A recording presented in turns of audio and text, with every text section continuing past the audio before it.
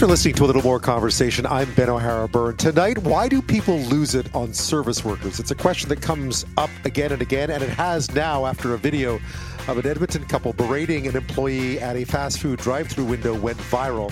But what prompts it, and how do you get people to stop? You'll know whistle while you work. Well, how about if your work is whistling, or your art form, better yet? Molly Lewis is definitely the most in-demand professional whistler in the world right now, certainly in Hollywood, a craft she's honed over the years, including as a lounge act in LA. Well, she caught the attention of the team behind the Barbie movie soundtrack. Other famous artists have worked with her, including Dr. Dre and Jackson Browne, and her first album is out this week, appropriately called On the Lip. She joins me to tell me all about it. Lynx Air is flying off into the sunset. The Calgary-based low-cost airline announced late Thursday that it will cease operations and ground all flights as of end of day Sunday, setting rising operational costs amongst other factors. So what impact will that have on consumers broadly? And can low-cost carriers actually survive in this country?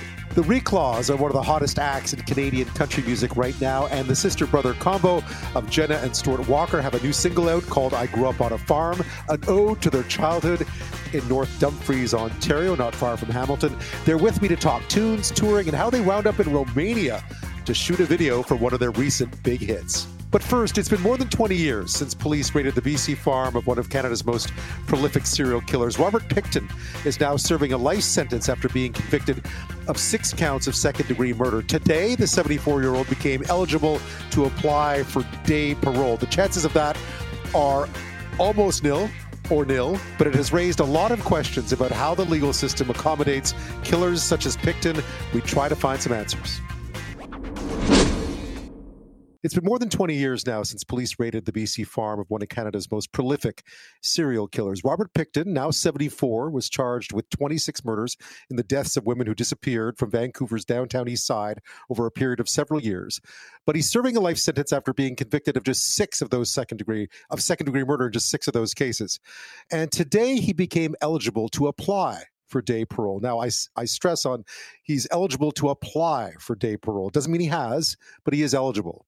The cousin of a murdered woman linked to Pickton says she'll always be afraid that he might be let free, no matter how slim those chances are. Lorelei Williams says it's disgusting that Pickton is eligible to apply for day parole, and no one from the justice system reached out to tell her that the date was approaching.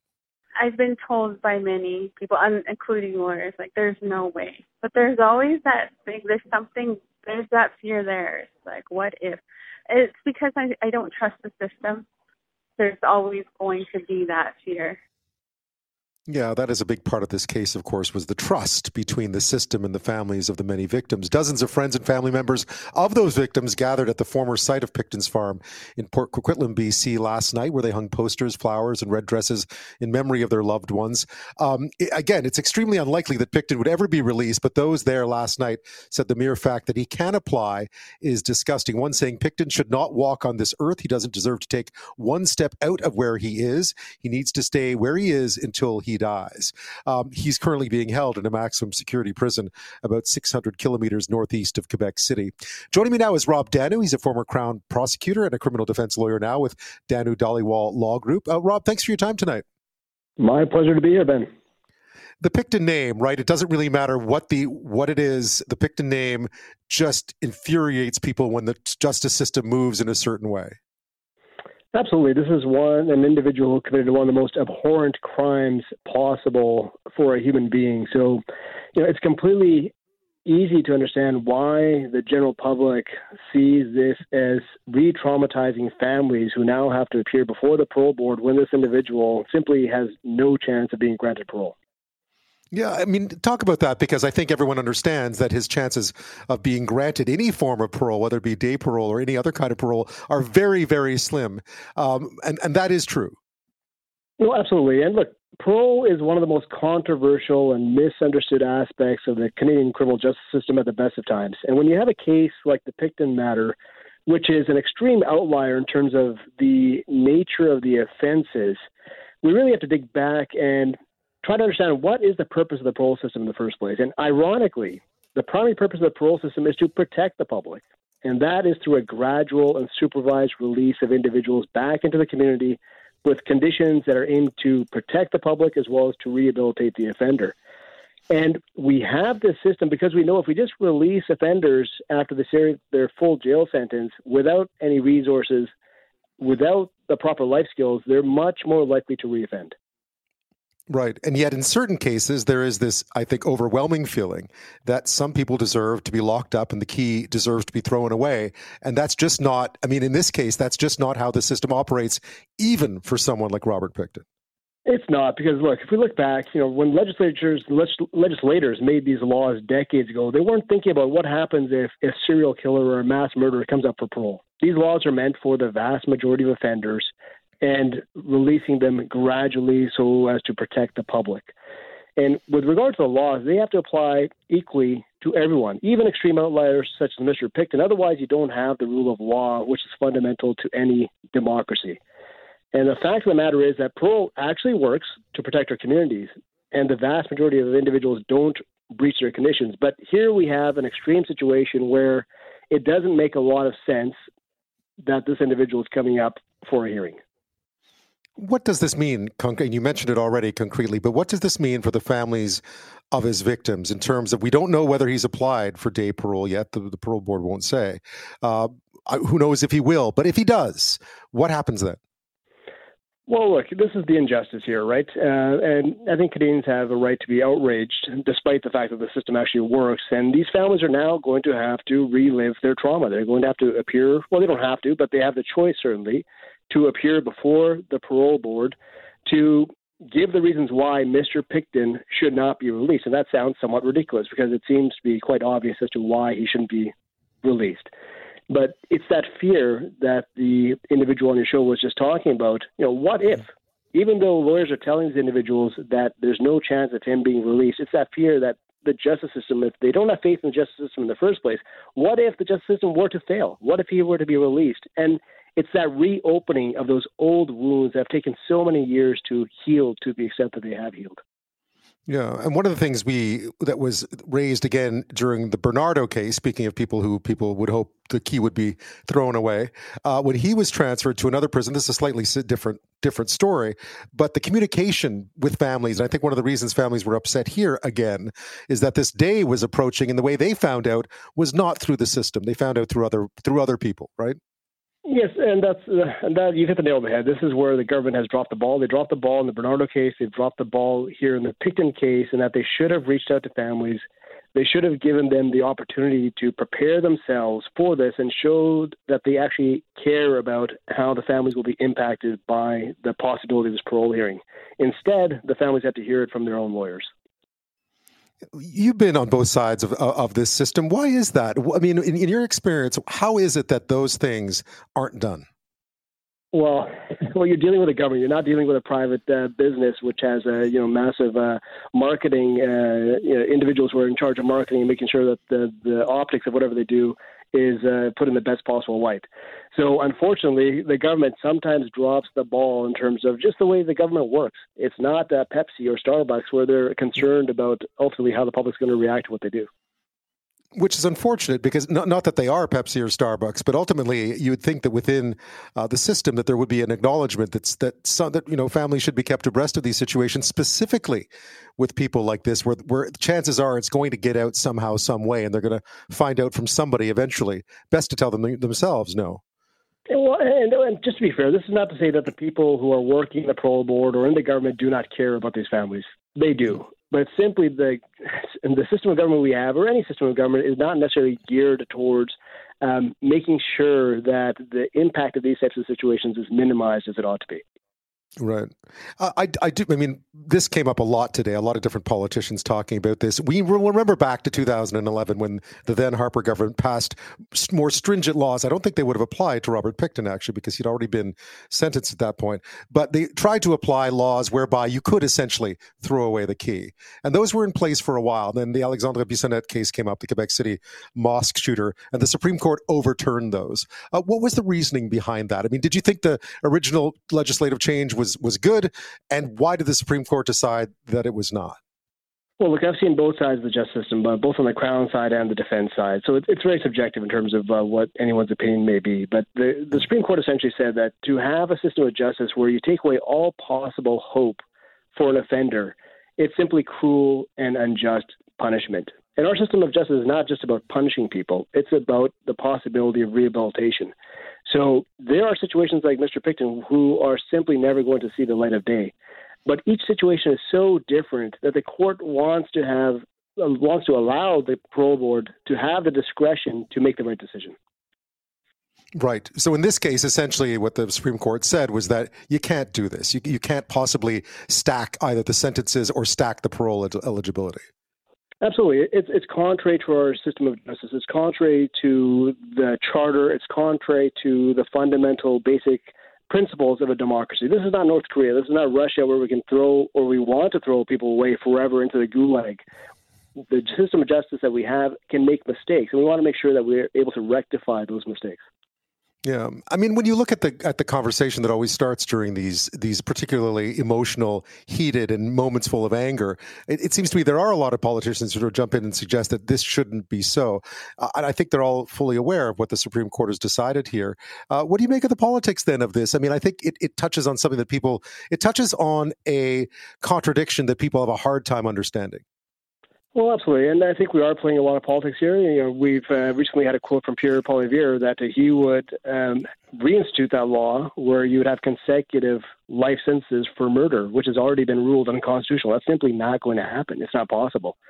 So even though the parole board is an apolitical body, it's supposed to be at arm's length from the government, the fact of the matter is that this case is so infamous that the Minister of Public Safety is definitely going to have this on his radar. We saw the political blowback when it came to Paul Bernardo when the transfer was approved from a max to medium security prison. You can imagine what a political disaster it would be for the Liberals if Mr. Pickton were to be somehow released. Right. So in this case, just so listeners understand, even if a new government were to come back in and reintroduce the very same laws that were put in place back in 2011 and overturned, I suppose they could try. I mean, they could tweak them and try again. No doubt they would be challenged again. Absolutely, and the Supreme Court, it was a 9-0 decision. So the entirety of the Supreme Court said this law is unconstitutional. Now, what legislators could do is they could try to carve out an exception for extreme cases such as Mr. Pickton or a serial killer or a mass murderer where parole is simply not available. That may work, but it would still have to withstand constitutional muster. Right. Is there not? Tell me a bit about sort of the dangerous offender declarations and so on, because that does fit into this, but I'm not quite clear on how it would work in a case like this.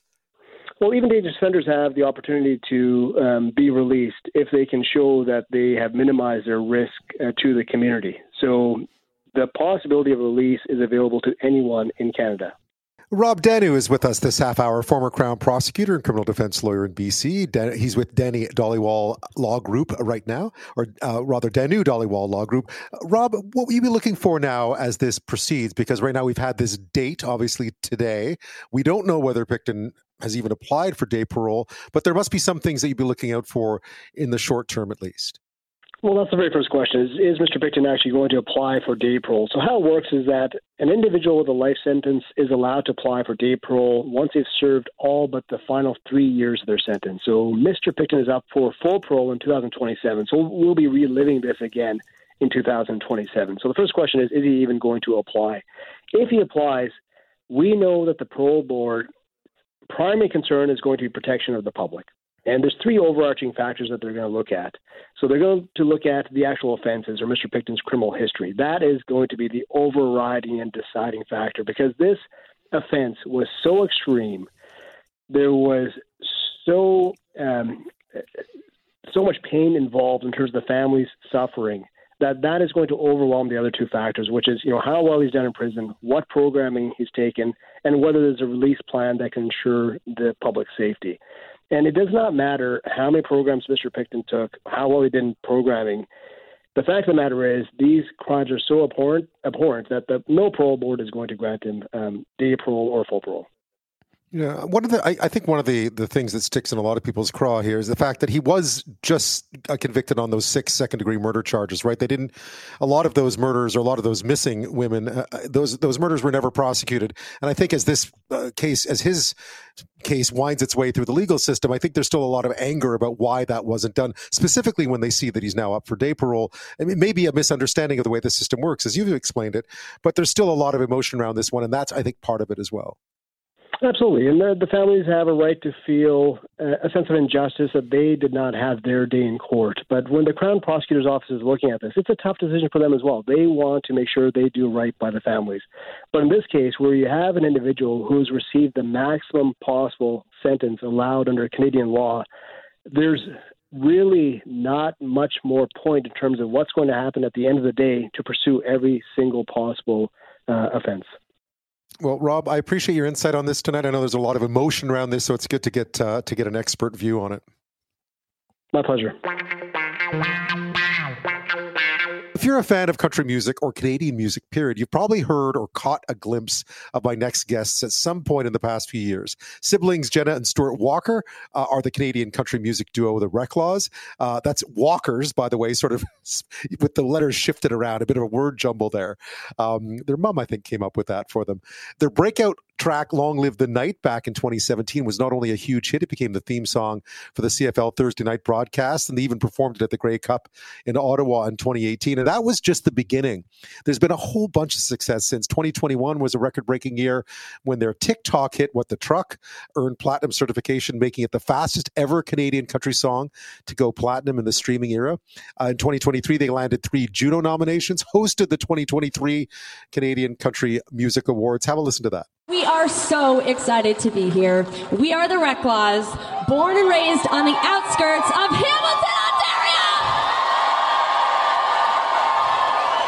It's been 12 years since we attended our first CCMA Awards, #CCMA Awards, and this just so happened to be right here in Hamilton as well. We also won our first CCMA for Rising Star right here in this arena. Yes.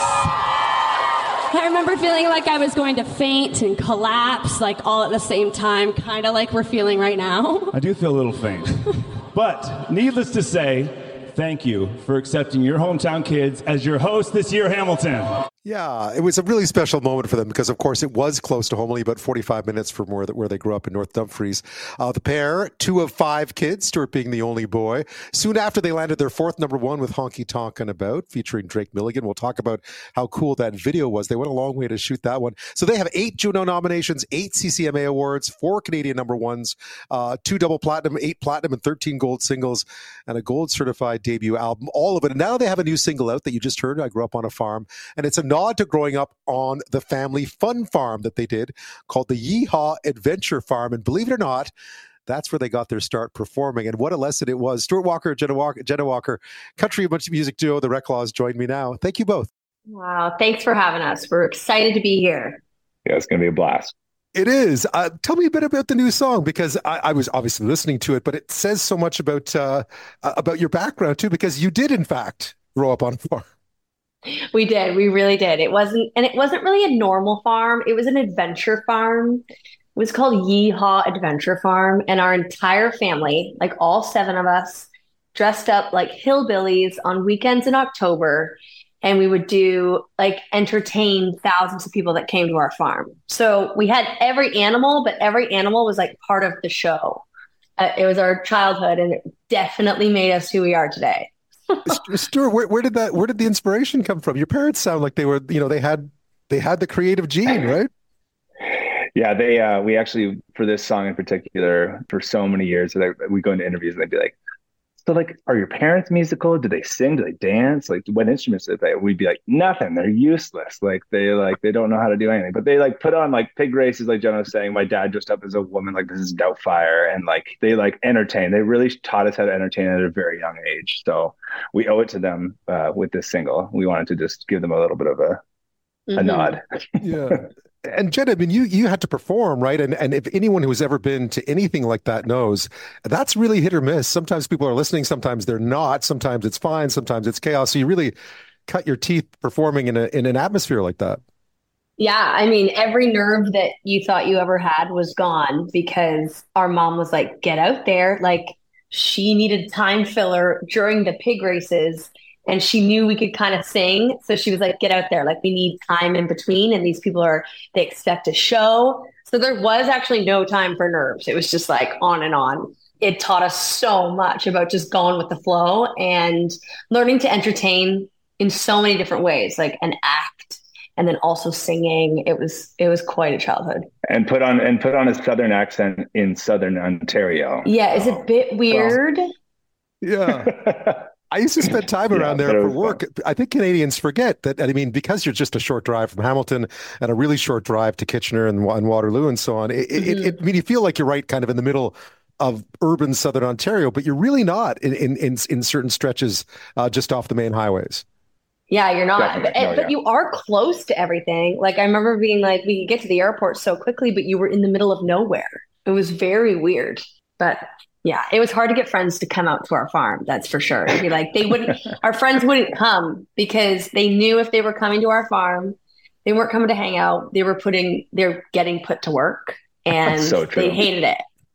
Really? Yeah, I literally had two friends in elementary school. I was like, "You guys want to come to my house?" I'm like, "No." Last time we did that, we built a fence. I was like, "Huh, right, okay." Well, toughens them. We'll go to your house then. Toughen them up. Yeah. Forget video games. Forget video games. Yeah. Oh yeah, no video games. None of that in our house. Stuart, tell me a bit about just the inspiration for "I Grew Up on a Farm," because it's one of those. I mean, there is a lot in it that's that rings very true. And I mean, you've done lots of kind of different sounding country, such a varied genre these days. But this really is kind of like a straight up ode to farms, right? Yeah, definitely. And like Honky Talking About was definitely a very country leaning song. And with album 5, we kind of want to start that way. And then the title, I actually got it from the movie Meet the Parents. I don't know if you've seen that movie. I have. I'm trying to remember that line. I related so much with him because everyone's looking at him because I think he was lying. He was trying to impress the father-in-law. And he was like, I milked my sister's cat. And he's like, I don't think you can milk a cat.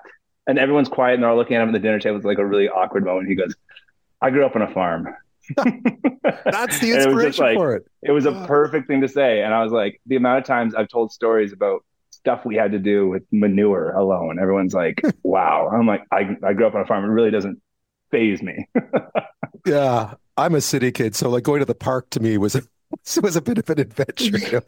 And the few times you'd end up sort of, I had friends who had farms, or I had a good friend whose grandparents had a farm in Nova Scotia. It is a different way of life in many ways. And part of it, and I imagine it's probably served you both well in the career you have now, is that it teaches you an awful lot about hard work and discipline. Yeah, for sure. I mean, it taught us everything we know. From a young age, we were working pretty hard. Honestly, I'm like ready to retire, but no, I'm kidding. But it taught us so much. And I think what's so cool about this song is it's kind of through the past 2 years have been crazy for us. And we felt like we needed to go back to our roots as who we were when we started. And we were reminded of that with COVID and a bunch of family stuff that happened. And we were brought back to our family and the closest people to us. And this song kind of like came out of that. And we recorded it. We wrote it in December and we recorded it and had it out whenever we had it. I don't even know what day we put it out, but it was such a quick transition. It was the fastest transition we've ever had on a song. But I think it's because it felt so much of who we are right now, which is so rare for artists. I think you hold on to songs a lot. So it's cool to finally have it out. Yeah, I guess with all the success, I was watching you perform at the Grey Cup. That whole explosion early on. And then, of course, it's just been one thing after the other. Truck It was huge. On TikTok, it sounded very different. Then you had a bunch of recent 11 beers. It's been really fast. So I guess sometimes you got to try and keep your feet on the ground a little bit. That's not always easy. Yeah, it's not. We're reminded a lot of to come back and slow down, but we're just trying to grab onto it because it is our dreams coming true. I think we know how special it is and how it can be taken away so quickly. We saw that with COVID and we were reminded of wow, we love this and it can be terrifying when it's taken away. What do your parents think, Stuart? What's the family reaction been like to this success? And, obviously your siblings, right? So there's that dynamic in it as well. For sure. We have 5 kids in our family, 4 girls and myself. And every time, like for so many years when the Reklaws were nobodies, that we'd have like family like dinners that always ended up being about the Reklaws. Somehow the conversation was like that. And our younger 2 sisters, especially the youngest one, would always go, "Okay, I'll have dinner, but I'm leaving the second we start talking about the Reklaws." And now they all love it because it's fun. But we always say they only want to come to the VIP moments, like the really, really cool moments. And it helps them pick up at the bar sometimes. If you're at the country bar, you're like, oh. They drop your name. Yeah, they're like, oh yeah. It was interesting watching you going back, because I watched you host the CMAs, which was fantastic because it was in Hamilton, not far. It's also the place where you sort of won your first awards, which must have been really special. Tell me about that, actually, because we've seen people who host award shows come under a lot of scrutiny, and I'm wondering how it was for the two of you. Stuart, what was it like to get up there in front of your sort of a hometown audience and actually have to host the thing? We were, that was one thing that was definitely out of our comfort zone when it comes to playing on stage and having an audience that's our audience. It's easy now. It's like, it seems like it's second nature. But for that, we hired an acting coach because we just wanted to nail it. We wanted to crush it. And when you're up there for the first time, like instead of just thinking off the top of your head and talking to a crowd with a guitar in your hand, you're reading off a teleprompter and trying to not look like you're reading off a teleprompter. And so that was a new experience for Jenna and I. But the acting coach really helps. And we, I don't know. I thought we did a great job, and it was a ton of fun when it was all over. Mm-hmm. It was also it was very full circle because it was the same building that we won our first CCMA. Mm-hmm. The first time we ever played the CCMAs was in that building. It was so, like you're saying, so close to home in Hamilton. So it's like a lot of our family members were able to make it. It was epic. Jenna Walker and Stuart Walker are with us this half hour. Canadian country music duo, the Reklaws. You'll know them. I mean, you've heard their music, I'm sure, over time, whether it was on Long Live the Night, which was huge and also featured on CFL broadcasts on Thursday nights, was performed at the Grey Cup in Ottawa a while back, and a bunch of other hits since then. One of them was Honky Tonkin' About, which is relatively recent, by the way, with Drake Milligan, who's actually a Texan who was on America's Got Talent, I think, who you may recognize from that. There's an incredible video for it, which I highly recommend you go watch because it looks like a movie, and there's a very familiar face in it, which I'll love to hear that story. And then I didn't realize until after I read up on it that you actually went all the way to Romania to shoot it. Now that is a long way from home. How did that happen, Jenna? Okay, it's just crazy, actually. I don't even really know. We had figured out we're going to do it with Drake, which was so exciting for us. He's so cool. He's up and coming, and he's amazing at what he does. So it was really cool for us to do it with him. And then found out his managers are also movie producers. And one of them was shooting a movie in Romania, like a war movie in Romania. And he called Drake and called our team and was like, why don't you guys just shoot the music video here? They're like, you can use all of our behind the scenes. You can use all of our extras. Everything, just come, we'll get you in wardrobe. So we flew 13 hours to Romania to shoot the most epic music video ever. It was just unbelievable. Stuart, I mean, it is epic. Needless to say, I mean, I had seen it once and then watched it again. I'm like, I forgot how it's like a little movie. It really did turn out like a movie. Yeah, well, we can get into the cameos in a second, but just the actual fact that we flew in the day before, met Drake's management, met the whole crew that we were going to be doing it with, didn't even see the set. And then day of, rolled into the set, saw this like old town. I was like, this is wild. They had horses, they had full set. It was like, I've never seen anything like it. Like I've been to Hollywood one time and saw it from like afar, but like I've never been in the midst of it. So it was an absolute treat and an adventure. Yeah, it really was. And I had to pause it and then look it up because, of course, there is a very familiar face that shows up in a stagecoach to pick you up near the beginning of the video. I'm like, that can't be who I think that is. Oh, it is.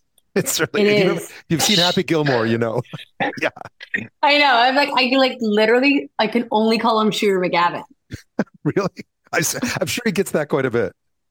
Yeah, I know. I think he was kind of sick about it. Like between meeting him and him being in our music video and the jet lag, the whole thing doesn't feel real. It feels like you woke up from a dream and you're like, oh, that was a crazy dream. Like Shooter McGavin was in my dream. We were like we were dressed in old where, and I don't know. You know what I mean? It was really weird. Yeah. Christopher McDonald, by the way, for listeners who don't know. Yes, sorry, not Shooter McGavin. Yeah, Christopher McDonald. I mean, it worked. The thing is, what it gave you, I think, and what was funny was watching the video for Truck It, which is so sort of, and you did a couple of videos on iPhones. It's just watching the difference between kind of the very organic process and something as polished as that. It was definitely different ends of the spectrum. One was TikTok heavy, and one was movie quality. But it was that's what I like about the Reklaws, that we can do both. Yeah. Well, Jen, I have to say the one thing that always comes across, and it came across at the Country Music Awards, and it came at the Canadian Country Music Awards, and in the videos, is you look like you're having fun, and you can't really fake that. No, you can't. I think that's kind of been our thing forever. I think if we're not having fun, it's not right. And I think our fans know that. They know at a Reklaws show, they're going to have a lot of fun, maybe too much fun. But I think it's just a good reminder. Like, those are the songs I think we always, no matter what album we put out, there has to be a fun element to it, because we love live shows and we write a lot for a live show. And those songs come out fun and sometimes obnoxious, like What the Truck. It's over the top. It's really a lot, but people love that. Country music fans love that. Stuart, I was listening to all your tracks back again and just seeing the difference, not just hearing them individually kind of on the radio or seeing the videos. It's amazing how much flexibility there is now in country music compared to, say, when I was growing up, when it was pretty rigid. You can do just about anything. I mean, some songs have a bit of a hip hop vibe to them. Obviously, the latest doesn't. I mean, there's a lot of room to move now in country. Absolutely. No, like even with what we were talking about with I Grew Up on a Farm, like we put that song out because it was almost like a call out to everyone that loved country 10 years ago. You didn't even have to grow up in the country. Like, we grew up on a farm because we did, but like basically saying another way of saying I was country before country was cool. And the genre itself is dominating. Morgan Wallen is dominating Billboard right now. If you look it up, like, it's just like Beyonce's like hopping on the train. It's a very exciting time to be in this genre. Yeah. If you bought your jeans with rips in them already, you might want to tune out. You've been to American Eagle. I mean, I buy them with rips in them already. Yeah, like sure, Levi sells them ripped now, but whatever. Yeah. Originally not. And you're heading out, right? I mean, you always play gigs, but there's quite a few coming up in Ontario, as far as I could tell, and so you're continuing to get to play and so on. And I'm sure the summer is already all booked up for you. Yes, it's out of control, really. The next couple months, and then leading into the summer. But like, we're so thankful. Thank God. Like, this is the dream that we've wanted forever, and we get to do it. Like, the fact that we get to talk to you and you make us feel like we got something going on is really cool. Well, it's a great story. And listen, I think a lot of Canadians watch you and think that could be someone I grew up with. And there's just something really charming about the whole thing. And Stuart and Jenna, I really appreciate your time today. Oh, well, thank you for having us. This is kind of sad news for the discount airline business, or for air travel, period, in this country. Lynx Air, Calgary-based Lynx Air, says its final flights will take place on Sunday as the company files for creditor protection, less than 2 years after the low-cost airline took to the skies. It had been another airline, by the way, in the past, but it sort of rebranded and relaunched as Lynx back in 2022.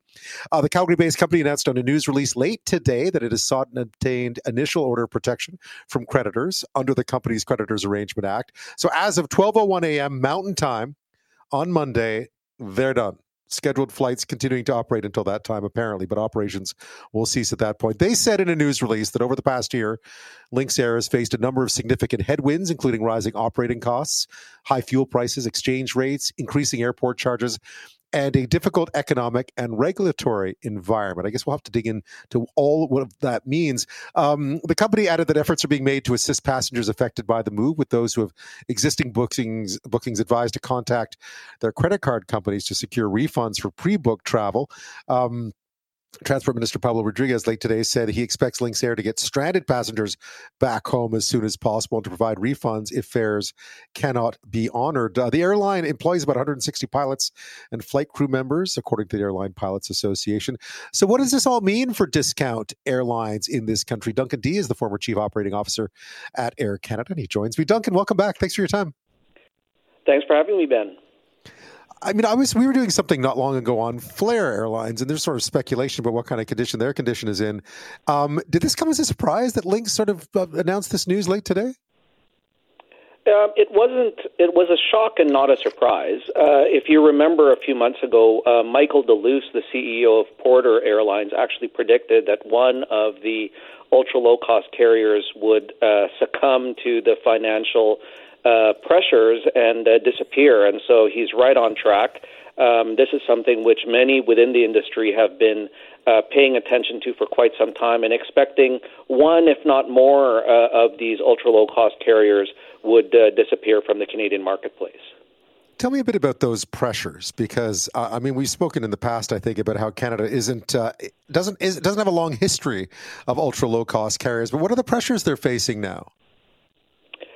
Look, I mean, Canada has airline graveyards filled with bodies of former airlines, and so Lynx is following a long chain of low-cost carriers and ultra-low-cost carriers that have started and stopped. One of the things which makes Canada particularly inhospitable to ultra-low-cost carriers is the fact that we've got huge ancillary charges in this country on top of the base fare. So, many of your listeners who have traveled to Europe or Asia will have taken advantage of special, really attractive ultra-low-cost carrier fares from places like, London to Edinburgh for £20, or, like I did last week from Kuala Lumpur to Jakarta, Indonesia for less than $30. And so those ultra-low-cost carrier fares are just impossible in Canada when you've got airport improvement fees that are charged just for setting foot in that building in the vicinity of about $40 if you're doing it at Pearson. And so when you look at those very enticing ultra-low-cost fares, let's say $20, and by the time you add all of those fees and charges up, and it's now a $200 fare or $150 fare, then, what ends up happening is the stimulative effect of ultra-low-cost carriers just is not possible in Canada where they're possible everywhere else.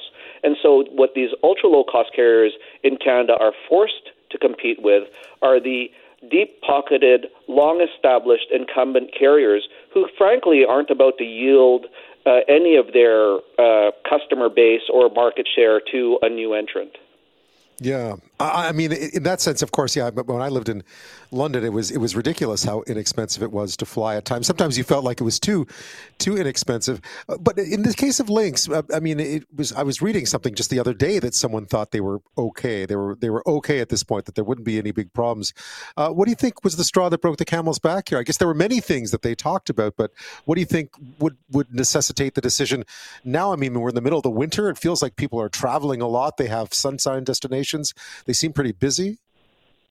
Yeah, I mean, I think that with the departure of their CEO a few months ago, people started speculating as to, first of all, why.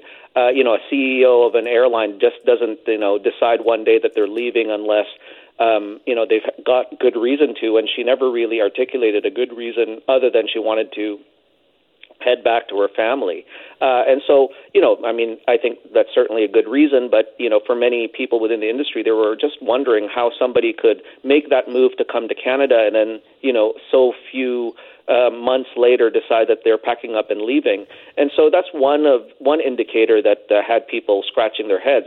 But, in terms of what's happening in the market, in Canada, we have a highly, highly seasonal aviation market. So most of the money that these airlines make are made during the peak summer months. So you're talking about the months from about June to Labor Day. And so if an airline isn't able to pad their bank account during those months, then they enter the lean months of the fall, the winter, and unless they're able to stretch those dollars out until the next summer peak, which is, in a couple of months, then they've really got no alternative. And what we had heard within the industry was that many of Lynx investors were basically saying enough was enough and that they weren't willing to plow any more money into an operation that they saw little hope of recovering their investment from. What happens then now? Because I noticed they were still flying. I mean, they're flying tomorrow a little bit. They were certainly flying yesterday. They were flying mostly to Canadian destinations, but there was one flight to LA leaving from Calgary. What happens when an airline like this winds down? Because obviously 160 people are going to lose their jobs. There are no doubt passengers who are planning to return sometime after a Sunday night, or were, and there are people who booked tickets in advance. So, yeah, there are 160 pilots that are losing their jobs. There are a little under 500 total employees at Lynx, based on the last corporate reports that they've issued. But in terms of the number of travelers, it's really hard to tell how many of their flights were operating at full capacity. The number one thing that all travelers on Lynx should do who could be affected is call their credit card company. Most Canadians these days book that travel through their credit card company, and so through credit card chargebacks, most of them will be kept whole. That doesn't mean they're going to get home for the fare that they paid Lynx for.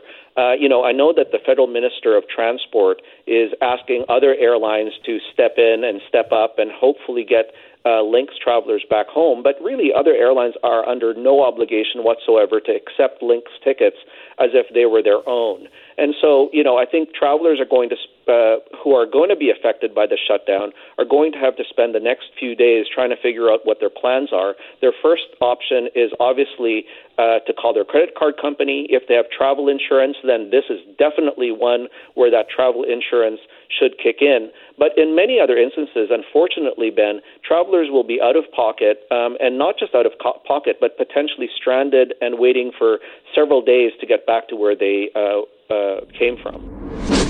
Duncan Dee is the former Chief Operating Officer of Air Canada. He's with us tonight talking about some big news in the Canadian airline industry. Late today, Lynx Airlines, the ultra-low-cost carrier based in Calgary, announcing that they are going out of business as of 12:01 Mountain Time on Monday. So late Sunday will be the end. In a press release late today, they said, despite substantial growth in business, cost reductions, and efforts to explore a sale or merger, the challenges facing the business have become, quote, too significant to overcome. Duncan, there was some talk there, some rumors going around maybe, but a Flair Lynx merger or something else. None of that happened. No, none of that happened. And frankly, when that news came out, a lot of people were scratching their heads as to which would be the stronger carrier to initiate that merger. Because, generally when you've got a merger, you've got a weaker carrier and a stronger carrier that's coming in. And in this case, given what has been publicly reported about Flair's own finances, people are wondering in the industry who exactly was going to be able to pay for the fleet and the corporate assets that Lynx has, not to mention the other business and ancillary products that they had to sell a suitor.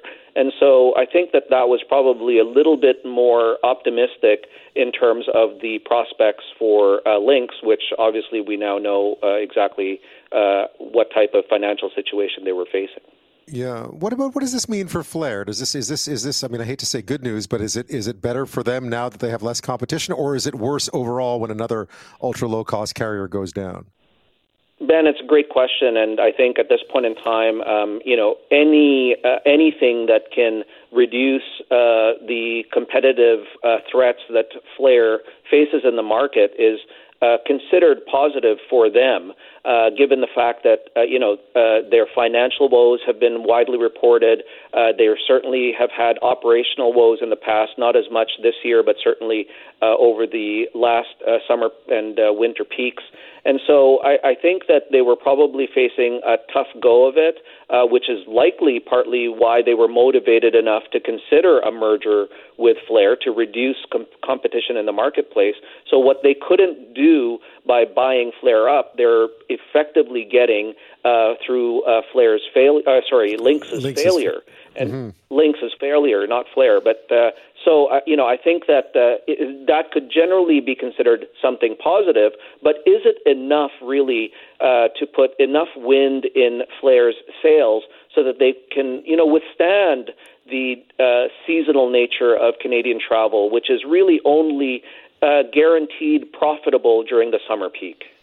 You mentioned earlier being in Asia or being in Europe and taking advantage of all those, great deals on airfare. It just allows more people to get around and see people they love and so on. And I mean, I get that the geography of it is a bit different, but it feels like with yet another ultra low cost carrier going down in Canada, that unfortunately, once again, Canadian consumers are going to be the ones ultimately who are left paying more for a service that many other people around the world pay significantly less for, even just to travel to a different city within your own country, not even that far. Or within your own province. You've got folks in British Columbia, for example, or in Ontario who travel to northern parts of the province or the interior of BC who pay airfares that are really quite stunning for Europeans or Asians or even Americans to contemplate. But one of the things that we've seen in Canada over the years is just the inability through pricing for new entrants to stimulate the market. One of the success stories, as you rightly just described, in Europe and Asia and parts of the U.S., is that you don't just have the existing flyers flying more often. You've also got people who never flew before, who used to take the bus or the train, or who used to drive to see relatives and friends over weekends, suddenly being able to do that. And, with the new work schedules that many consumers have, that they no longer have to be at the office more than 3 or 4 days a week, every weekend suddenly becomes a potential long weekend. And when you go to Europe or Asia and you speak to airline CEOs, especially those at ultra-low-cost carriers, they're taking advantage of that new dynamic, which is not really something which Canadians have taken advantage of or even been able to.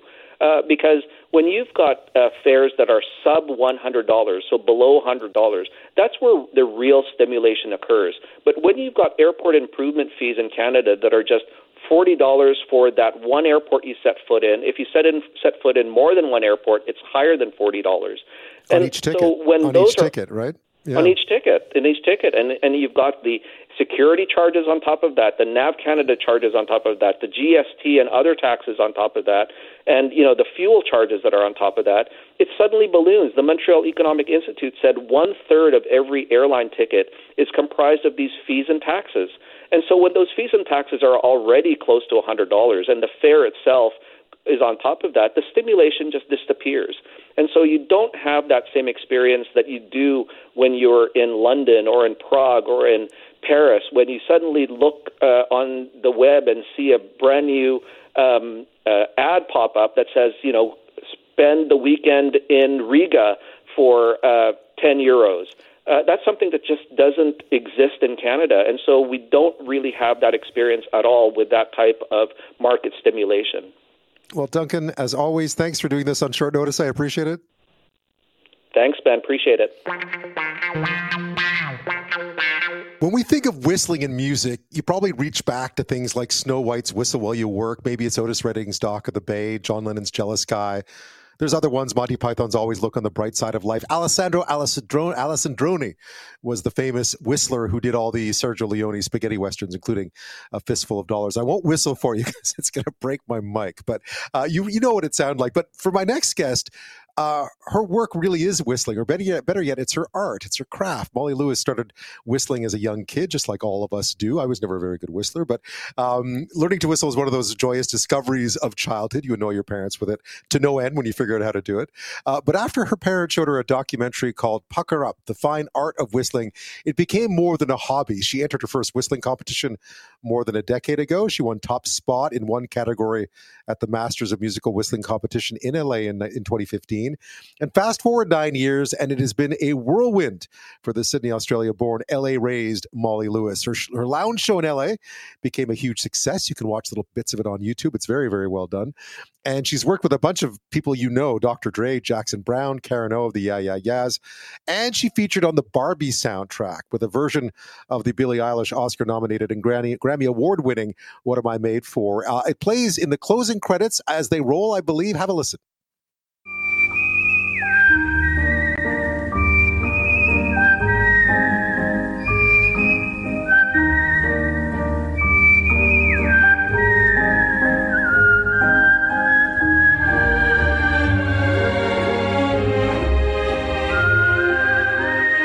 There you have it. You recognize that song. Of course, it's been everywhere this year so far. Well, after a debut EP in 2021, Lewis has now released her debut album called, appropriately enough, On the Lips.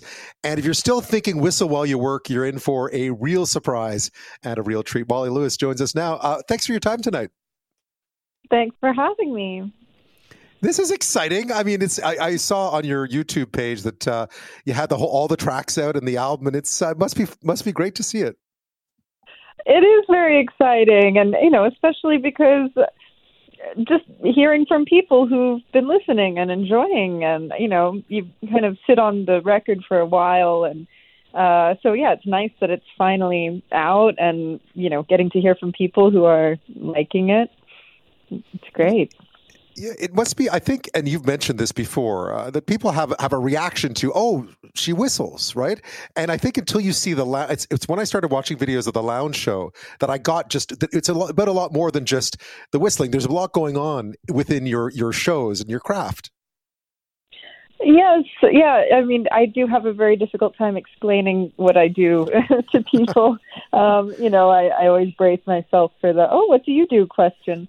But yeah, it's kind of something that I feel, people don't understand until they've heard the music or come to a show. And yeah, the show is very different to, it's a lot more than music. It's an atmosphere, and, it's theatrical. It's a whole stage show. So, yeah, that's a whole other thing. But yeah, I hope, the music stands alone outside of the live aspect.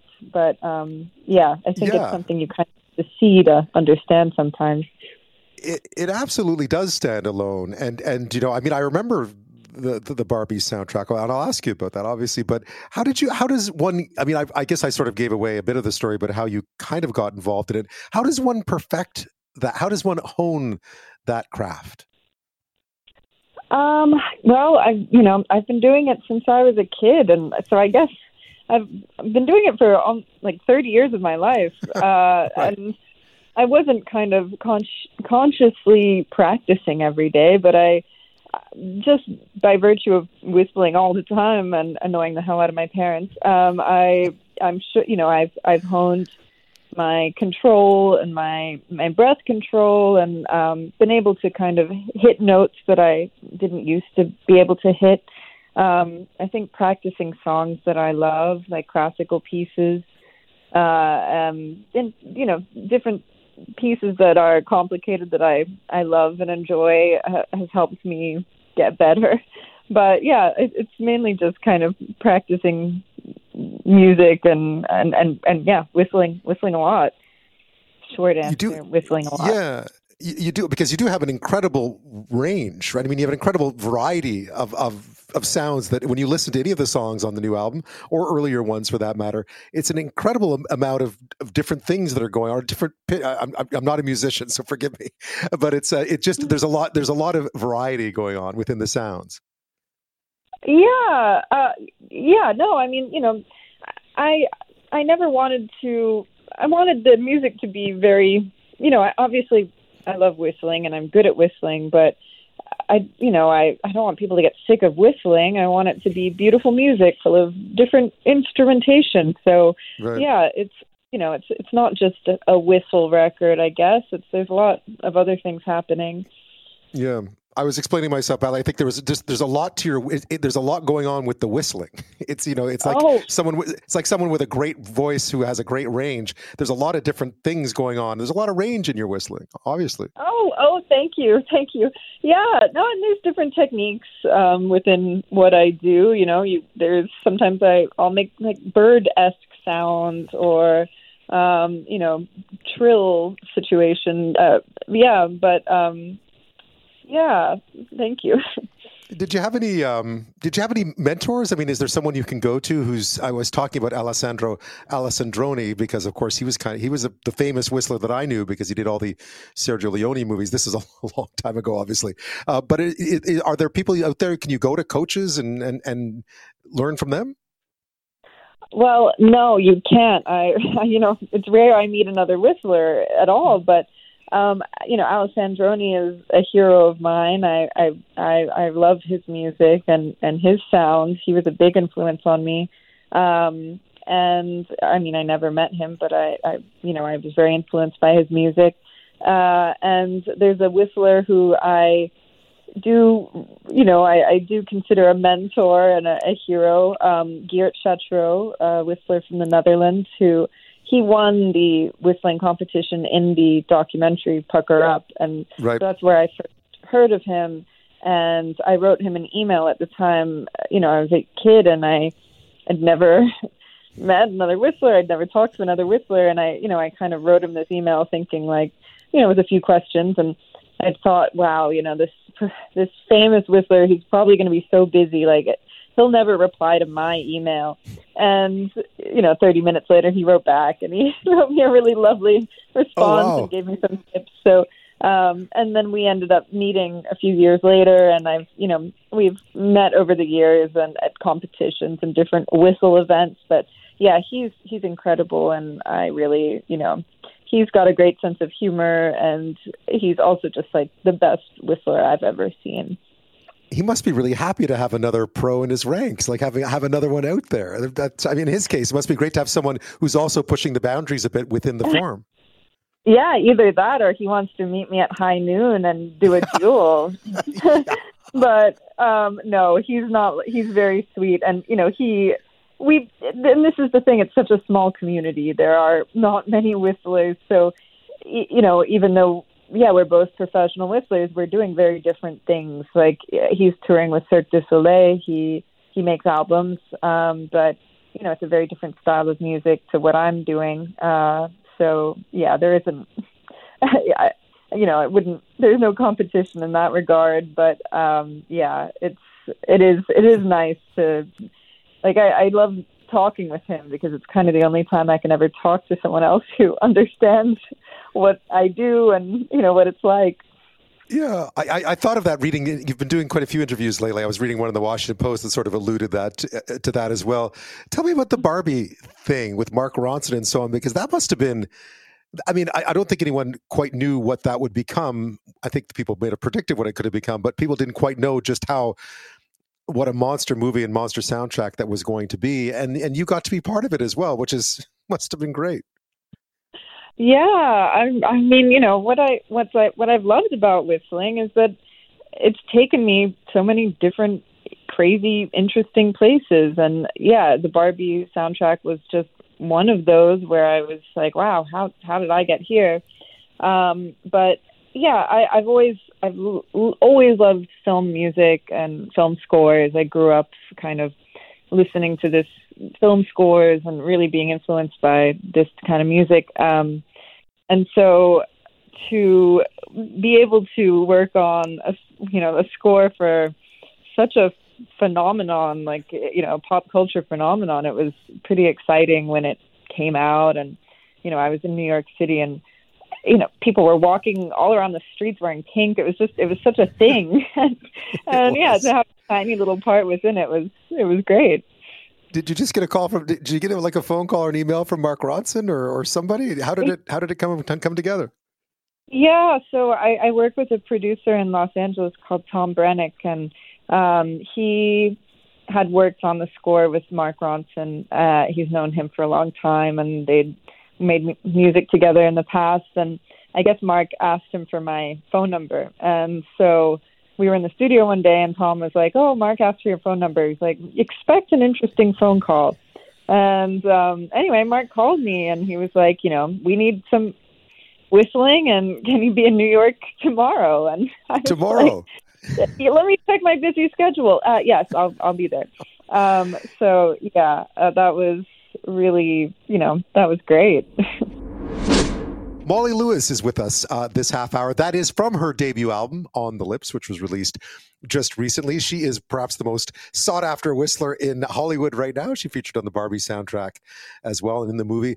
Molly, tell me a bit about making a whole album, because I think someone referred to it as sort of like a David Lynchian vibe to it. I don't know if that's what you were going for, but I thought it was really cool that you were sort of gave a directions on how to listen to it. Like mood lighting is a must, and we will not play if you have bad lighting and so on. So you really try to create a mood, and picking the right songs must have been interesting and a bit of a challenge too. Yeah, I mean, I believe strongly in mood, and yeah, I wanted the album to be something that helps create an atmosphere, and I listen. This is the kind of album I listen to at home. Music that kind of sets a tone and a feeling, and yeah. So I was thinking about all that. And as for picking the songs, well,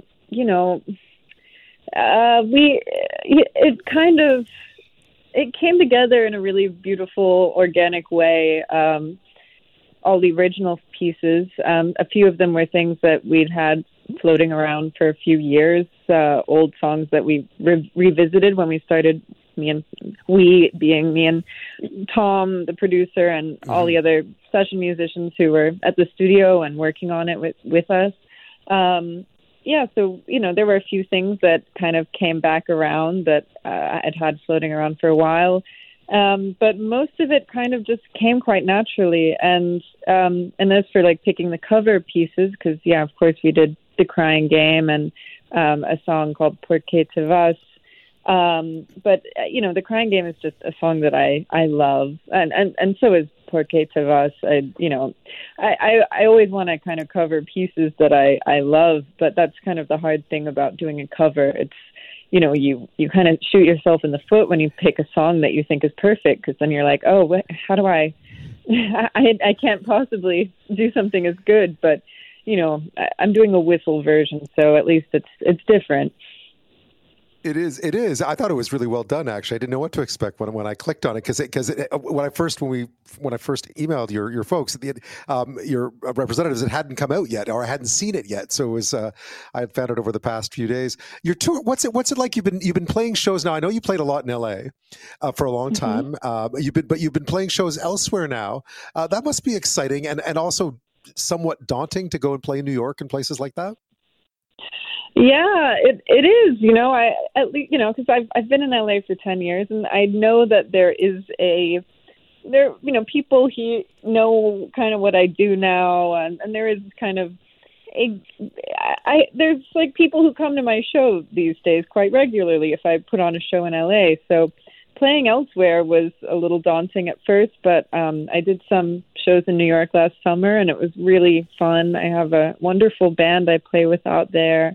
And also, New York is just, there's so much, it's such a big music scene. There's so many kind of little jazz bars and great music clubs. So, there's a lot going on. But I've played many other places where sometimes I wouldn't even know, like, who is going to come. Like, I played Luxembourg. Oh, wow. A few years ago, where I was just like, wow, what am I doing in Luxembourg? But, it's always interesting, and it's pretty amazing to me to see who comes out and, who's interested in what I'm doing. So, yeah, I love that. Any Canadian plans? You're not too far away. Oh, I would love to come to Canada. I love Canada. Some of my best friends in LA are from Canada, from Edmonton, actually. Oh, wow. We have listeners in Edmonton tonight. Oh, well, shout out to Edmonton. Awesome. But yeah, I would love to come to Canada. I went last year on a tour. I was opening for a musician called Wise Blood, and we played in Toronto for 2 nights and Montreal for 2 nights, and it was February, so yeah, maybe not February. I'd like a summer tour of Canada next time, please. Yes. But yeah, hopefully we'll come back at some point. No plans as of yet, but I would love to. That'd be great to support the new. So this is the inevitable question I'm sure you've had to answer a million times. So what don't people know about what you do and how you prepare for it? I mean, how do you keep yourself in whistling shape? What are the things that you shouldn't do? I mean, I remember talking to professional singers who refuse to talk during the day because it weakens their voice for the evening, right? Well, I wake up at 5 a.m. and I do. No, I'm just kidding. I run 40K. Yeah. Yeah, I do. I only drink, egg whites. Well, for whistling, there are a few things. You want to stay hydrated. I use chapstick. I love chapstick. And, I'm not too precious about it. There's not much you can do really, except I can't, I wouldn't drink before a show, drink alcohol, because, that can kind of numb your lips a bit, or your mouth, it makes you less able to control. But yeah, that's about it. I just kind of, I'm okay with that. But I have heard other whistlers say, with their superstitions and their rituals. I knew one whistler who wouldn't kiss his wife 2 weeks before a competition, 2 weeks? just in case bruised his lips. 2 but weeks. Maybe Wow. Yeah, that might be a little extreme. Maybe there's something else going on. Well, Molly, it's been a great pleasure. Congratulations on a great record and all the success, and can't wait to see what comes next. And for sure, a summer tour, especially Edmonton, by the way. No offense to Edmonton, but you don't want to necessarily. You'd rather be there in July than February. I guarantee it. I've heard. Yeah, no, I'm steering clear until July. Sorry, Edmonton. But yes, thanks for having me. Here's a subject that comes up. It's come up again because of a viral video. This happens quite often, but it's a subject that came up a lot, I think, sort of as the pandemic waned. It was the abuse of service workers and how often it's happening these days, and why it's happening. Why people are so short and so rude with people who are doing a job. Now, it came up a lot when it came to sort of enforcing mandates, right? That was part of the problem at first, whether it be on planes or in restaurants. People were sort of taking it out on staff, when oftentimes the staff, and in fact, most of the time, the staff had absolutely nothing to do with the rule itself, right? But the abuse they took because of it was kind of telling. You may have seen this video recently on TikTok showing a couple in Edmonton getting into it with a staff member at a McDonald's drive-thru. The video description explains that the man and the woman apparently didn't want to park their car in a stall to receive their food. And when they were finishing, as they were arguing about that, then they want a refund. So the person at the window says, well, I can give you your refund. Just give me your card back, or tap your card. And they want cash instead, right? And then it descends, as these things always do. And if you're watching it with hindsight, of course, the thing is, and they're filming away on their phones like people tend to do today, like they're on Dateline or, the stars of their own feature film. And you're watching it thinking, why are you arguing with this person? It is so ridiculous. And then it gets nasty. They start to sort of hurl insults. The passenger of the car starts to hurl insults at the cashier. Have a listen. I don't want to park. Celebrity McDonald's. This is Edmonton, Alberta, girl. Okay? I'm not You're parking. In Edmonton. Where are you from? Parking my car. Where are you from? English. Where are you from? Get a career. Seriously? Do something for your life. Seriously? You're so sad. Seriously? Now, anyways, grab us some food. Okay, I was so nice to you guys. Why are you using that word for me? I don't even know why you're talking to the passenger of my vehicle when I ordered the food at the window, and I'm telling you that I don't want to park in reserve stall number 2. And they are using a word for me like single time. You guys listen to her. You're telling me that you want me to park. Yeah, you get the point, right? I mean, where are you from? So all that stuff. It's just it's so infuriating to hear it and to see it, because you think, why in the name of all that is normal would you go to McDonald's and berate the employee? Right? I mean, they can't really talk back to you, right? Get a career, they say. And then it goes on, and the guy talks about his 50,000 followers on Instagram or some nonsense and getting a lawyer. It's all very embarrassing. I think there were consequences for the woman in that car. But it just got me thinking about, when did this become, when filming it, to top it all off, when did this become in any way, shape, or form acceptable? Now, that being said, sometimes we get impatient with bad service. That part I get, right? Sometimes we get impatient with bad service. But there's a very big difference between being a little curt with someone or not wanting to continue talking to a certain staff member that isn't helping you, or someone on the phone, and then sort of berating them or abusing them, right? Melanie Morrison is a professor in the Department of Psychology and Health Studies at the University of Saskatchewan. She studies this kind of behavior, and she joins me now. We'll try and figure out what it means and how to stop it. Melanie, thanks for your time tonight. Oh, my pleasure. Nice to be here, Ben. Thanks.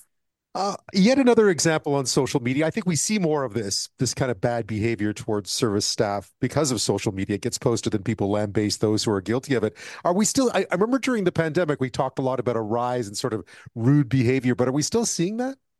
I think we are. I think that people are emboldened at the moment to lash out at individuals that are less powerful. I think they've been emboldened by a lot of different examples that they can draw from in media, our political leaders, and some of the tactics that they use. And I think that people in their day to day are feeling like they have more of a right to engage in this type of behavior and, really terrify individuals that are just trying to show up, do their job, and get their paycheck.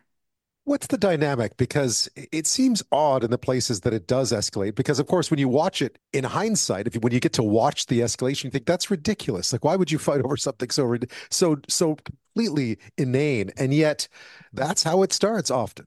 And I think there is that distinction. I think when we can see some of these instances and when we look at them, in real time when they're occurring and they're later published, and then also the fallout, what happens? There is that separation between, location of where these instances occur. They're often affecting deeply, service providers in, fast food restaurants, coffee shops, many of the brands that we know. This is what's transpiring. Yet, would they do this in their own place of work? Absolutely not. Would they be desirous of taking down a staff member that works alongside them or a teammate or collaborator? Absolutely not. So this is something that is specific to, situations where there's individuals with less power in the immediate, and they're really, being acted upon. And it's this perpetration of behavior that is horrific to watch anytime a clip is released. And we can see that there are ramifications to this behavior, in instances where people that are actually engaged in this rude behavior are actually filming themselves and thinking that somehow this would be a positive for them, their own personal brand, if you will, and yet they're fired the next morning. So it is highly illogical action here, but we do see it, emerging because of these power balances in very, very day-to-day transactions. Yeah, I still can't get over the fact that people actually record themselves abusing, as if someone would say, "Hey, great job abusing that, that McDonald's worker. Good for you, standing up for yourself." That part of it always shocks me. The punching down, though, what interests me about this phenomenon too, in many ways, is that it's kind of universal. Like, you see people from all walks of life engaging in this. There's the kind of the obvious sort of, they talk about this sort of entitled person who goes into, basically the wealthy, for instance. But this kind of crosses all kinds of what we think of as social structures and hierarchies. You're absolutely right. We see this, outside of penthouses in New York. We see this, across our country here in Canada. And you're absolutely right. In different locations, enacted by people that we can assume run the gamut of different economic backgrounds and social classes. We do see this taking place, and we often, though, see it perpetrated against certain types of individuals, right? So people that might be, racio-ethnic minorities in positions where they're working, this manual labor jobs in fast food environments, and really getting the brunt of, somebody's malice, somebody's meanness in a day-to-day setting. And so we do see this happen, and it does, it raises the question of who's doing this, who needs this absolute sense of control, to be enacted to go after somebody that is power has less power than them, targeting them and then perpetrating this behavior. We do see it though, targeting, women, targeting men. We see, groups that are just marginalized, more so in our society, and with less economic power, less, workplace power, and a lot of, relegated to lower rungs of the employment sphere. So it's something, though, that crosses the gamut, and perpetrators really need to look at themselves as to why they are doing this and enacting this type of, horrific behavior toward others. Knowing that the service worker often is in no position to fight back or even talk back, for that matter, in some cases. Right. Mm-hmm. The customer is always right, Ben? I mean, this is, oftentimes, the way people are trained to believe this. So, standing up to them in the moment, or feeling like they actually have the power to walk away and stop this conversation or this engagement, is an entirely different issue here, because most won't feel they have the power to do that. Yeah. And I mean, I see too that sometimes you see it as something, you can see the frustration build up and suddenly it blows in that situation. I think sometimes people who do this, and, but just because, I think there are people who are genuinely good people who engage in bad behavior sometimes. And you see this happen in situations where all of a sudden they're in a situation where they feel like the power dynamics in their favor, and then they can lash out about much broader frustrations, as you pointed out, something they would never say to their boss or never say to someone in which the power dynamic was reversed, and all of a sudden, start to punch down. That's right. Yeah, absolutely. We can definitely see that this is the case, and it's quite shocking every time that this happens. I think it is quite possible, if we were to give, some understanding, a small smidgen of that, that people are experiencing a lot of weight on their shoulders right now due to a lot of environmental forces. So there's, the economic challenges people are facing, the daily frustrations people are facing.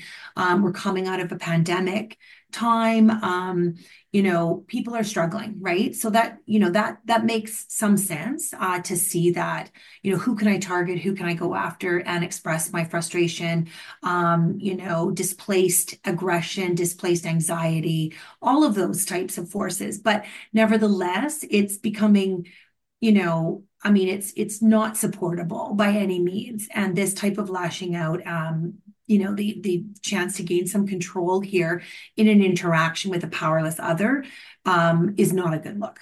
No, it's never a good look. I was once told years and years ago that often you can tell a lot about someone about how they treat service, how they treat, a waiter in a restaurant, for instance. It is a bit of a dead giveaway. Melanie Morrison is with us this half hour, professor in the Department of Psychology and Health Studies at the University of Saskatchewan. We're talking about lashing out at service staff. We've seen sort of a growth of it. Perhaps we're becoming less civil, period, but we've seen a growth of it of late too. And it's just the sort of abusive behavior that people can engage in when dealing with members of service staff. There's a video out recently, another one of a couple at Edmonton berating a McDonald's staff member at a drive-through window about God only knows what. It just starts to turn very nasty and very personal very fast, and it's embarrassing. There were consequences, by the way, I believe, for one of the two engaged in that. When we come back, we'll talk a bit more about how do you stop it, because it feels like even though it's tough to put a genie back into the bottle, sometimes we're going to have to try and do it in this case. That's next. Melanie Morrison is a professor in the Department of Psychology and Health Studies at the University of Saskatchewan. We're talking about bad behavior towards service staff. I don't know if you've witnessed it, if you've done it yourself. A lot of good people sometimes get involved in arguments in situations where they're getting frustrated. That happens. We've all felt frustrated with service staff over time if somehow you're not being able to get to where you need to get to, especially on the phone, for instance. So, Melanie, in that situation, psychologically, people do get frustrated sometimes with bad service, right? But it's no reason to berate the other person on the end of the line. There must be ways to try to diffuse the situation, or at least recognize that there is a line there. And you may be impatience or being slightly curt. That's okay. But when it starts to get abusive and personal, needless to say, you really need to know when to nip that in the bud. Mm-hmm. Yes. And I think once it crosses those lines that you've delineated there, that it's it has gone too far. So when you're personally attacking someone, you're making, racist comments, sexist comments, engaging in stereotyping, and lashing out at people verbally, heaven forbid physically, that this is just gone way too far.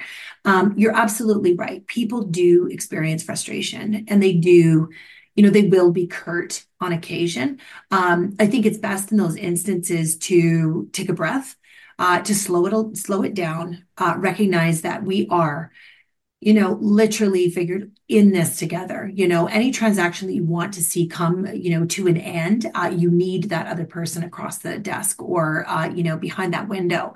So it is important to recognize that and to breathe through these things. But, when it crosses over and you've got that verbal abuse, and those personal attacks taking place, then somebody, is exercising their meanness. And this is just something that is uncalled for. And in these instances, what can staff do as well? Really closing that window. Yes. Asking someone's manager, I'm just going to go get the manager, back away from it and not try to take it on themselves, because they are dealing with a power differential there. And they don't know what this, these other individuals will be, individuals will be doing. And they're also, placing themselves in danger then, and I think the first step is to be self-protective. You owe it to yourself. There is, especially, telling the tale of the interaction, getting that support from your managerial staff is really, really important. And then I think what we want to do there is to ensure that our staff feel comfortable to close that window, to stop the conversation, if you'll even call it that, and back away. I think that's the wisest thing to do, especially in today's, day and age. Right. And it just amazes me sometimes that people can't see the human being in the uniform. I think we see it at airports. We see it. I understand sometimes people get frustrated, and there are bad people out there who do this purposely because they're just, they are who they are. And there are a lot of people you see seem perfectly normal who kind of lose it. I remember back to my service staff days having people lose it on you. Perfectly normal human beings. You think, what's up with them? What's got into them today? But it's the dehumanizing of it, part of it, that seems so awful. If you witness it, and you're someone else, say, standing in a line, should you step in, or should you go get a manager? I'm just always wondering, because there is that bystander effect in all this as well. That's true. I think that most people, the staff member included, the service worker, is shocked initially that this is taking place. So there is that moment in time that has to wash over you. You have to process this cognitively in terms of what is happening. However, the minute that this goes on, too long, the minute that this has gone to a level that is irredeemable, it's a time to go and find some support. Find some, the manager. If this service worker is engaged and actively, taking the brunt of this person's quote unquote frustration or animosity, it really behooves us as bystanders to go and seek help. So is there somebody in the back that we could call, another staff member that could call to the back, anything along those lines to gain, to assist, and maybe even stepping in and just saying, I think it's good if we just separate right now, that's it. But you also, we have a much more safe culture here versus, say, something in the United States where there is gun culture involved. And so, a bystander would have to take that into consideration and balance the cost, the costs in the moment and their ability to intervene safely. So I think that is something that we all as bystanders have to consider. The challenge here is that it's split second almost, or will feel like it.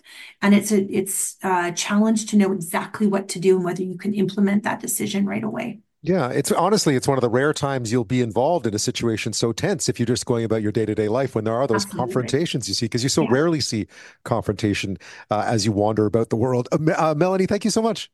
Absolutely, Ben. My pleasure. Thanks again.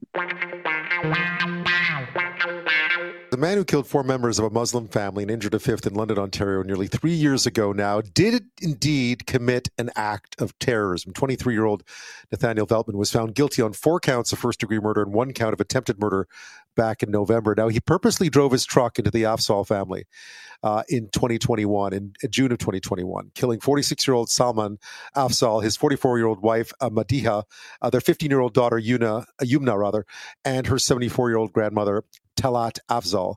The couple's 9-year-old son was seriously hurt but survived. The crimes came with an automatic life sentence with no chance of parole for 25 years. But the question of what, if any, role terrorism played in the attack was central to today's sentencing decision. And Justice Renee Pomerantz said at the outset of the trial that she thought it was terrorist activity. And here's how she explained it. The offender did not just want to kill the Afzal family, nor was this an isolated act of revenge against a so-called Muslim grooming gang. The offender wanted to commit a crime against all Muslims by threatening their sense of safety and security. He wanted, as he put it in the manifesto that he'd written, to make life difficult for Muslims so that they would leave the country. Crown Prosecutor Sarah Sheikh said outside the courthouse that the judge's move to label the 23-year-old a terrorist is important. The offender murdered 4 generations of the Afzal family members and seriously injured the youngest because of his hateful, intolerant, ignorant, and Islamophobic ideology. It is an acknowledgement that the offender's attack was not only targeted and directed towards the Afzal family, it was also targeted and directed towards the entire Muslim community.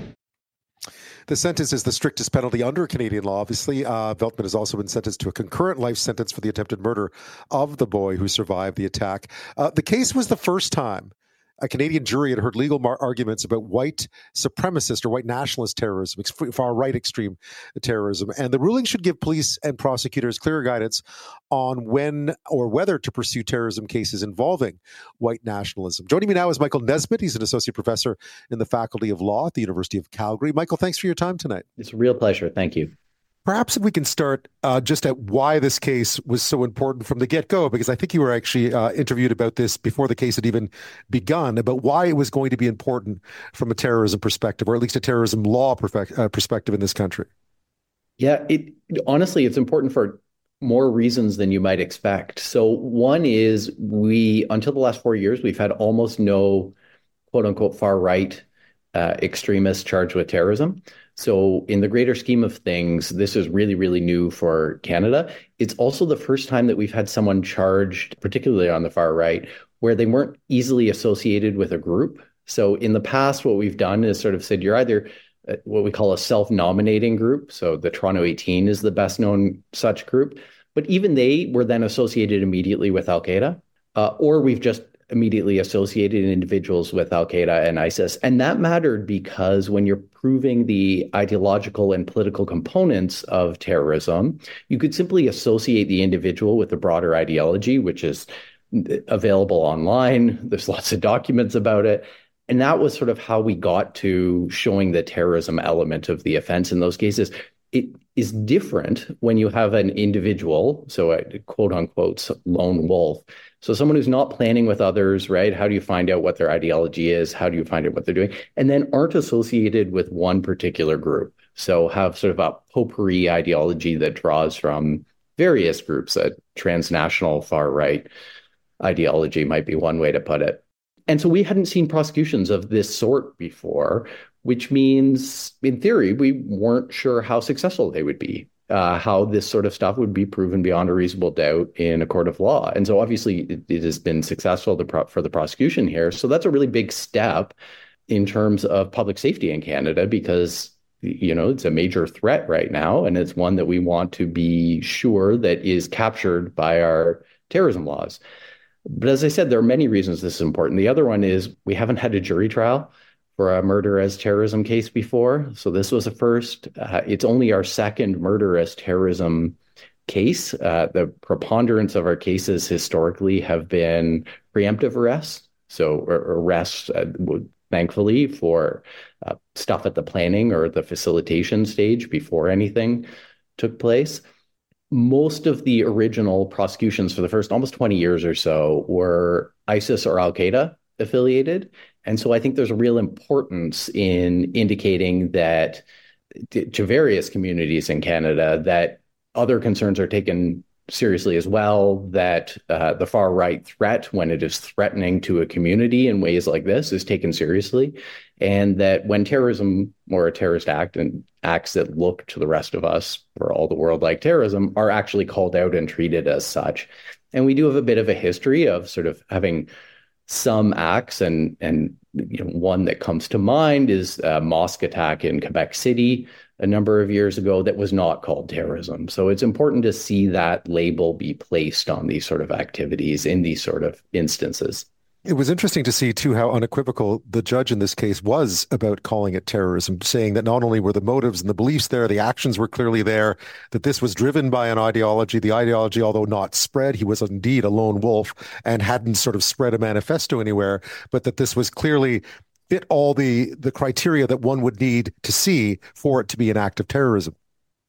Yeah, really powerful judgment, honestly, reading it. I think that's a really important point, because when you get to the technical legal side, you've got to prove a number of elements to prove it's terrorism beyond the murder. And one of those elements is an ideological or political or religious motive, and another one is a political purpose. And so I think still coming out of this judgment, there's some uncertainty about what the difference is there, or when you'd ever have a political purpose but not have a political motive. But aside from that, I think this judgment is really important in indicating that it doesn't have to be one of these situations where you sort of had a whole group taking responsibility for something, where you had a manifesto out there that the whole world was reading, right? It's more about the intention that the action is projected beyond the crime scene, is one way I usually put it. So this is not an act of hate against an individual because someone hates an individual, right? That would be murder. This is something where the intention was to demonstrate beyond the crime scene to a group either that they weren't wanted or were disliked. And so I think that was what the judge was getting at in that instance. And that's a really important point to make, for especially going forward when we do have threats in Canada of sort of lone wolf type terrorism. Right. I was struck, again, you mentioned it, about the wording. The offender wanted to commit a crime against all Muslims by threatening their sense of safety and security. He wanted, as he put it in the manifesto, to make life difficult for Muslims so that they would leave the country. And in some senses, it's I suppose in some ways, it doesn't adhere to our old definitions of terrorism, where there's always sort of a larger manifesto out there, whether it be, any number of terrorist groups over the many, many years. This was a bit more individual. At the same time, as you pointed out, the end result was the same and the motives were the same. Yeah. And I just think that's so important, because it really followed what the law says, right? Rather than a sort of a preconceived notion of what terrorism might look like or what it might feel like. I do think in this case, this also for many of us Canadians did feel and look like terrorism. But I think the judge did a really good job of saying, look, this is how we've defined it in Canada in our criminal code. This is why we defined it in this way. This is important. And from a public safety perspective, it's important because we have a history in North America of individuals saying, don't form a group because you'll get captured as a group, go do it as an individual. And so the response from the justice system has to be, no, you can, if you're going to go out and hurt people, intimidate people, commit terrorism, then we can call it as such, even if it is the sort of the individual without the manifesto. Yeah. And also his intent, at least according to the evidence that was put in during the trial, that he was hoping to inspire others, which again is a hallmark of a terrorist act. Yeah, exactly. Michael Nesbitt is an associate professor in the Faculty of Law at the University of Calgary. We're talking about a judge today in Ontario, a Superior Court judge in Ontario, ruling today that the attack on a Muslim family in London, Ontario, an attack you may remember well, was in fact an act of terrorism. The perpetrator was sentenced to life in prison, but that this indeed was an act not just of murder, it was an act of terrorism. And the judge goes into great lengths to describe why she found that to be the case. Michael, now that this has been out there, does it help authorities at all understand what this law can mean? And how would that impact sort of investigations on the ground, for instance? It's a good question. To be honest, I'm not sure, but I can say a couple of things. Mm-hmm. One is it's a strong decision, the sentencing decision. And so it does provide more detail, just that those of us within the legal community hadn't seen from a judgment, in terms of the real specifics about what we're talking about when we say, okay, this was politically motivated or this was ideologically motivated. What does something mean to be ideologically motivated? The concern has always been, you don't want to just say, well, the crime was committed with an idea. Right. Or a way of thinking, because most crime is committed with an idea.